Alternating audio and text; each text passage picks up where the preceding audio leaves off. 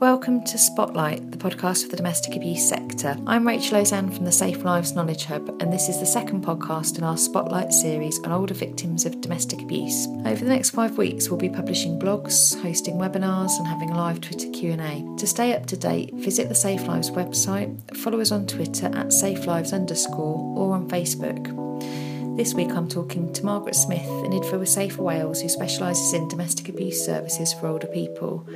I asked Margaret about the emotional reality for many who suffer abuse at the hands of carers and family on who they may depend on for their finances, their care and their medication. We also spoke briefly about what Margaret calls the double struggle of older BME people and, crucially, what tips she has for validating their experiences and helping services to support an older demographic. So thank you, Margaret, for agreeing to speak to me. Can you tell us a little bit about your experience of working with older victims and the project that you set up? Okay, so if I just maybe tell you how it came about, how it started. Yeah, fantastic. In 2011, we were involved in the Access to Justice pilot. So that was a working group with representatives from Age Cymru, the Crown Prosecution Service, Disability Wales, the Legal Services Commission and the Older People's Commissioner. So Steve Bartley, who is now the assistant to the Commissioner, he organised seminars and conferences around Wales and asked me to come along, and I facilitated a workshop and I also gave a presentation. So when I came away from there, I came back and I thought, well, what can we do as an agency to improve the way that we work with older victims of domestic abuse? Had that been an issue? You looked at that before they'd set up the Access to Justice? Had that been something that you'd kind of we've always worked with older victims from the inception, from when we set up in 2001. But looking more specifically at how we could improve the services and maybe create a specialist project. Yeah. So that's how the Butterfly project came about, and I thought of a name, and how the name came up is I've got a picture in my office, and it says on there's pictures of butterflies, and it says just when the caterpillar thought the world was over, it changed into a butterfly. So it's sort of metaphor. That's fantastic. Metamorphoses into, and I thought, yes, that's what I'm going to call it, because it's so sort of significant, isn't it? That change can happen at any time. Yeah. But it's, I'll show you a picture in there. Also sort of slowly come trickling in. We're getting them from other women's aid groups, from housing, from GPs, fantastic. surgeries, and we are getting most of the PNNs now from the police. When they get an incident with a person that's over 60, they tend to send it over to us and see us as the specialist service now for working with older people. So why do you think like a specialist service that you get more referrals coming through than just a kind of normal generic IDFA service? What's the difference, do you think? Well, I think when people hear that there are specialists out there who can work with older victims and they've got the knowledge and the experience and the skills, I think it does make a difference, because it is a different client group. I mean, when women come in here in general, we usually give them, say, an hour, and we don't stock watch and say, right, your hour's up, you have to go. Yeah. But in general, it's about an hour or so, depending on the situation, of course.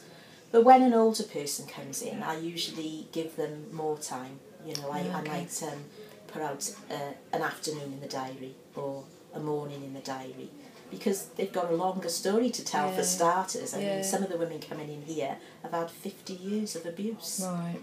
So, we give them extra time and we listen to them. And the way they might tell their story, I guess, isn't it? Because you don't want to kind of curb if someone's, needing to tell it in their own way and just, Exactly. Exactly. So what are the kind of main sort of differences, do you think, with older victims in terms of, what's going on for them, like the abuse and their sort of support needs to younger? Well, people? Usually what I find is the first thing they say when they come through that door is, oh, I'm not sure if I should be here really. Maybe you'd be better off seeing the younger ladies with the kiddies. That's what they say. Right, okay. They don't think they even deserve to be here. And I quickly, validate their experience and say, no, look, you've had years of abuse, you've been in this abusive relationship for so long, and you're just as entitled to come here as a younger person. Just because you haven't got young children, it doesn't mean that you're not justified in coming here or entitled. And they're fine then. Yeah. But that's, quite common. They do say that. Yeah. And as well, they might say, well, I haven't got a black eye or bruises or a broken arm. It's mainly financial control and coercive control and mental cruelty. But we still recognise that as being abuse, and it's bad. It's sometimes that can be as bad as physical abuse, or even worse in some cases.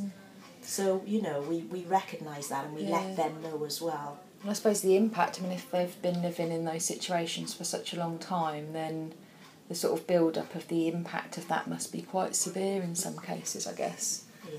Yeah. And you sometimes will find that families are not always supportive. Their grown-up children may be supporting the father, or they may be saying to the mum, why are you doing this? You've been with dad for X amount of years. Why are you doing this all of a sudden?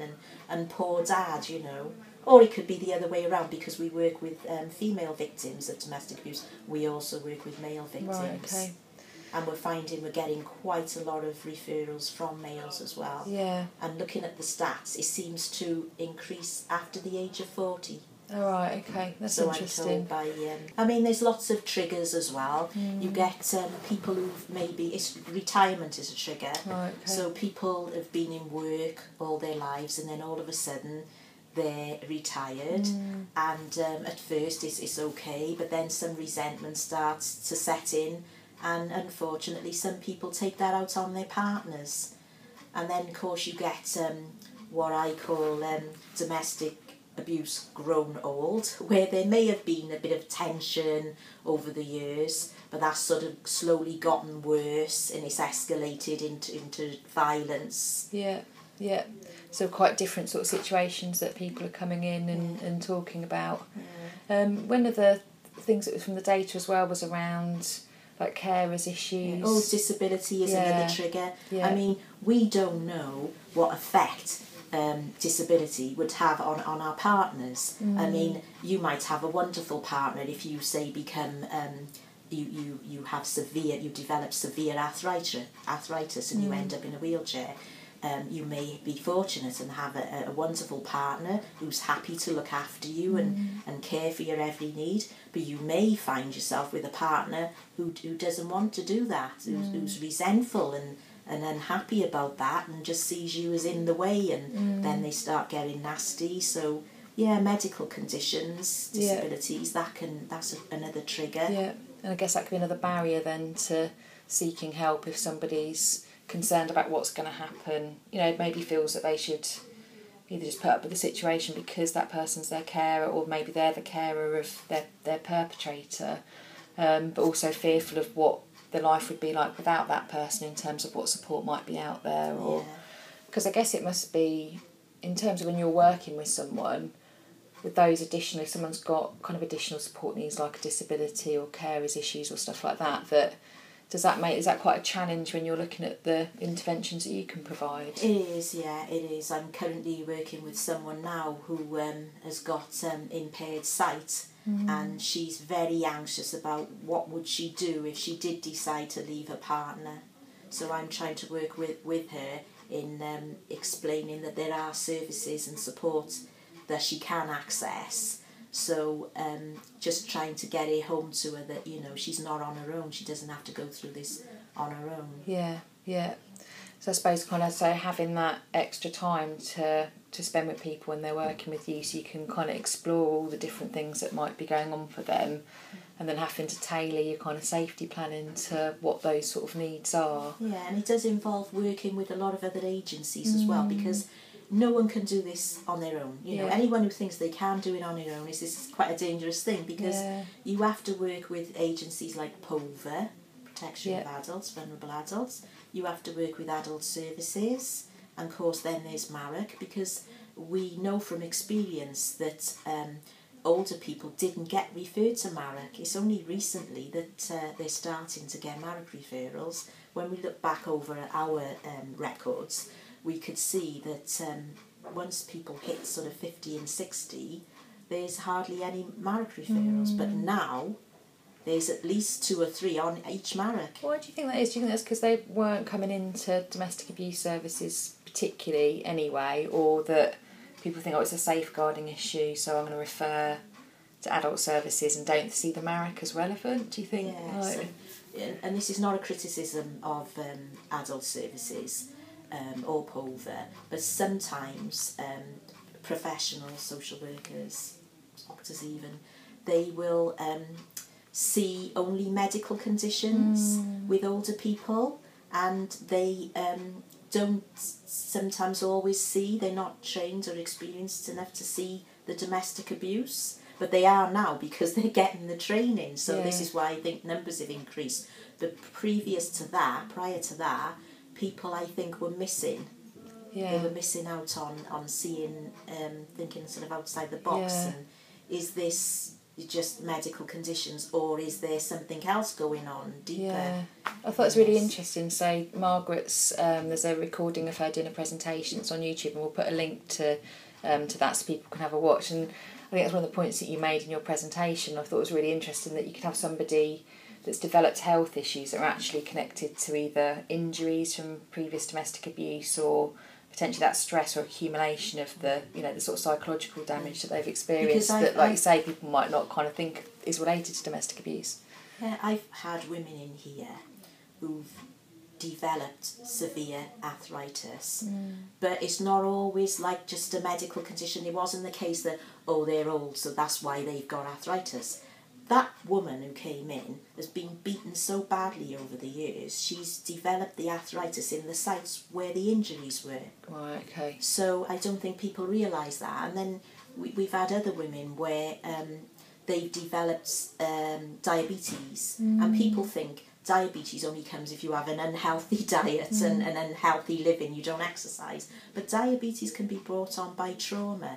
Right, and we've had women who've come in here, they've had diabetes, and then because of their depression they maybe haven't managed their diabetes well, and they've ended up losing their sight or losing limbs, have been amputated. So it's just a vicious circle, a vicious cycle. Yeah, it's really severe impact, isn't it, of all that they've experienced. And women who've developed mental health issues because of all the domestic abuse. They didn't start out, but it's very rare that people are not born with mental health, it's developed because of all the abuse, the years and years of abuse. And I suppose if those people, because I suppose if the data sort of showing us that older people aren't tending to certainly self-refer into domestic abuse services, that, like you say, a different agency might need to pick that up and, recognise the signs and maybe refer in, so health or adult social care or, I guess, the police.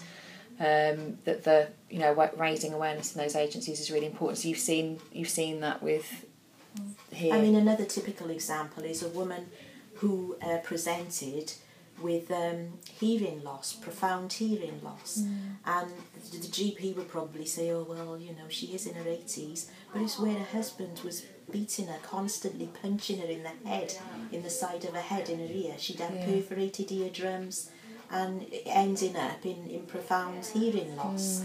So it's about thinking, well, is this just elderly medical conditions brought on by age related, or is it something else? Yeah, and asking those questions. And I'd imagine that how you ask those questions with an older person might be different as well in terms of their understanding around domestic abuse.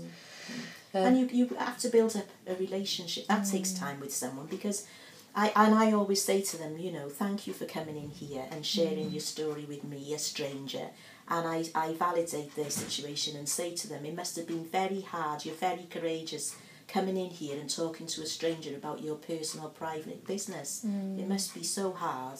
Yeah, and it's not usual, is it, I guess, with a lot of people, but particularly in an older generation where that's probably not the done thing. So that No. must be quite a big Back step in to the say day, stuff that's sort of seen as private. They didn't have any refuges, certainly no women's safety units, and police weren't that helpful years ago. They're much better now.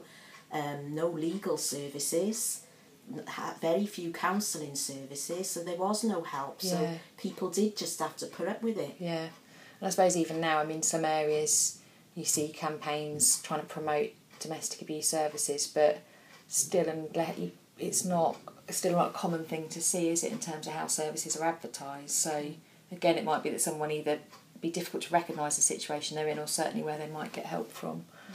On YouTube, it's really interesting when you were talking about BME victims and some of the barriers that they might face that would be different or kind of bigger, I guess. Could you tell us a little bit about that? Well, for BME clients, I always call it the double struggle. Because they're confronted not only with the issues that Western women would sort of be experiencing, but on top of that there may be language barriers, as we've discussed, older people, older victims, they may be less likely to speak English than younger people because they may not have had the opportunity to learn English, or maybe not encouraged. They've not been encouraged to learn English. And not that they didn't want to learn English, they weren't allowed to or encouraged to. So there's a language barrier, and some people, they've been so cocooned away from life that they've got no concept of what it's like to be involved with, let's say, solicitors or police, the legal system, or, the criminal prosecution service. Yeah. So for them, it is absolutely huge, coming out. If BME women come forward, it's serious. So this is fraught with problems, when you're working with people who've got no recourse to public funds or to public housing. Yeah. Some women feel that there is no escape for them because if they try to leave, they fear being deported because they came over here as a spouse with their husbands. Yeah. So for them, they think, they have to stay with that person forever. Yeah, yeah. So it's quite a lot of work then to do around, what the options are, and I suppose quite a slow process potentially for them to make decisions about what they might want to do. And some very traditional Muslim women, you don't leave. You stay with that person to the death. Divorce is unheard of. And if you decide you want to leave your husband, you will not only be isolated from the family, but you'll be isolated from the whole community, and you will have brought dishonour and shame on not just the family but the whole community. Yeah. So it is a biggie. And not only that, I mean, if you or I were in a relationship and it broke down, we always know that our families and our friends are going to support us whatever. But that's not always the case for BME women. Yeah. They're not going to get that support. Yeah. So it is doubly difficult for them, I think. Yeah, absolutely. So in terms of sort of the types of support and safety planning that you do with your older clients, what kinds of things are the sort of most common things that you do, or things that other services could think about putting in place? Well, we would offer those clients exactly the same as we offer younger clients. We would offer them the emotional support, we would offer them the housing support. Yeah. And again, we've had some really positive outcomes with housing as well, because whilst in Cardiff the housing situation is dire and general housing is in short supply, the housing for older people in sheltered housing, let's say, is not such a huge waiting list. Okay. So we've managed to secure housing for older victims, liaising with the council, and that's been really good. Yeah. So similar sort of safety options. Legal advice. They can come here and have 3 hours legal advice from the solicitor about anything they want to discuss, divorce, and maybe property issues, because that's sometimes a problem. Yeah, I guess that could be one of those barriers if you've... Yeah, joint ownerships with properties. Yeah, and how the sort of financial sort of separation would be. One of the things on the data was that older clients tended to be more likely to remain in relationships, and that might be if they're kind of family relationships, which are going to be very, very difficult to ever sort of separate from, aren't they? Or intimate partner relationships. Is that, and I guess for a lot of IDVA services that might be a challenge in terms of having a lot of the options if someone wants to leave, and kind of the the different sort of safety options there. Yeah, but because if someone wants to remain in the relationship, is that more of a challenge in terms of they safety? may be the carer for that person, and even though they hate how that person is behaving, they still sort of care about them, and they worry about how that person is going to be looked after if they leave. They think that they're the only people who can look after that person. So that would be a barrier. Another barrier might be that they look after children, grandchildren, whilst the grown-up children go out to work, and then they think, well, if I leave, who's going to look after these children for my daughter or my son while they go out to work? So they might still, although they're older, have caring responsibilities, and they take those responsibilities very seriously, and usually put those people before themselves. They put everyone else before themselves. Yeah. How do you work with those kind of cases where someone's kind of in those situations where leaving's not an option for those various reasons? Like, how do you kind of support those clients? It's just trying to get them to realise that enough is enough, and we need to do something before it gets really bad, before something bad happens. And it's how to manage that, and how to let them know that there are services available where they can get a different kind of help from someone else, from another agency, or they can make other arrangements, but not to stay to the death. So trying to work out, I guess, if you're then exploring what those different barriers are, then trying to think if there are different solutions, like you say, to those. Yeah, because we do work in a solution-focused way. Yeah. So our motto is there's no such thing as problems, only solutions. But yeah, I mean, there's different definitions as well of older victims. It's really tricky. The Welsh Assembly Government defines someone as being old when they're 50. Yeah. The Older Persons Commissioner's Office defines someone as being older when they're 60. Yeah. Whereas you and I might define somebody as being old as like in their 70s or 80s. Yeah. So there's lots of definitions. I was discussing this with my mum, who's 61, I think, and she was quite horrified to think that she was in the category of you qualify for sheltered housing as soon as you hit 50 now. Yeah. I don't think some people realise that. Yeah. So I guess in trying to appeal to different clients then, when that's going to be a real range of situations and life experience, and there's different generations within that category, isn't there, if you're 60 or if you're 80. That's quite a challenge then as well, isn't it? It's sort of a service that appeals to people across those different ages. So if you were giving kind of like tips to an IDVA service about how to, you kind of can see that there's loads of older people that could be accessing the service and they're not, what things do you think a service could do to make a difference to get older people engaging with them? I've got about a dozen slides on this, recommendations for agencies. Excellent. Well, if we can steal those off you, we can put those on our website. I would say ensure that services are flexible and available for diverse needs. You've got to make sure you're accessible. There's accessibility. I'm sure you've seen that as we've gone round in here. Open access, community outreach services and programmes. So, like, for example, people don't always want to come in here, as nice as it is. Yeah. So I do go out quite a bit and see people in their own homes with maybe a social worker or a police officer, because we're not allowed to go on our own. We've got a lone working policy. Yeah. Or I can see them in a hub, then there's lots of hubs all around Cardiff now. We've got them on every estate. There's one just round the corner from us. Okay. So at whatever hub is nearest to them, I can see them. Yeah. Or if they identify somewhere, I like doing that. I like them to say themselves, I feel safe in this cafe round the corner. Yeah.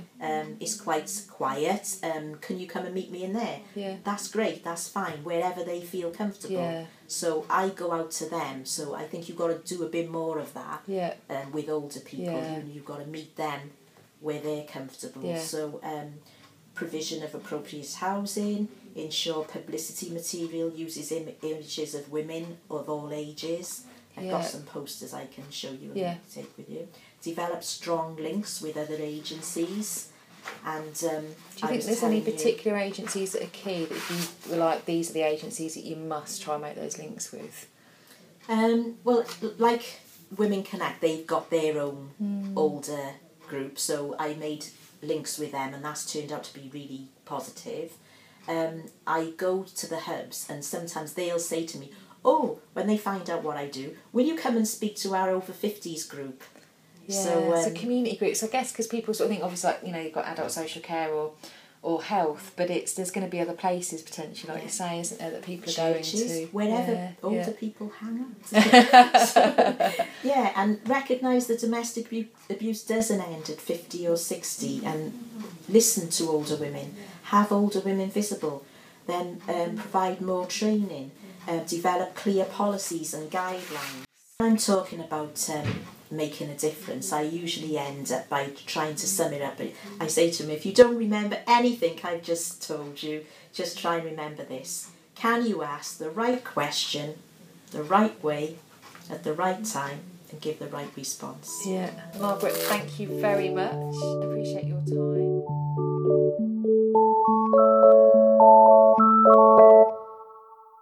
Thank you for listening to this podcast. All the Spotlights content can be found on the Safe Lives website at www.safelives.org.uk.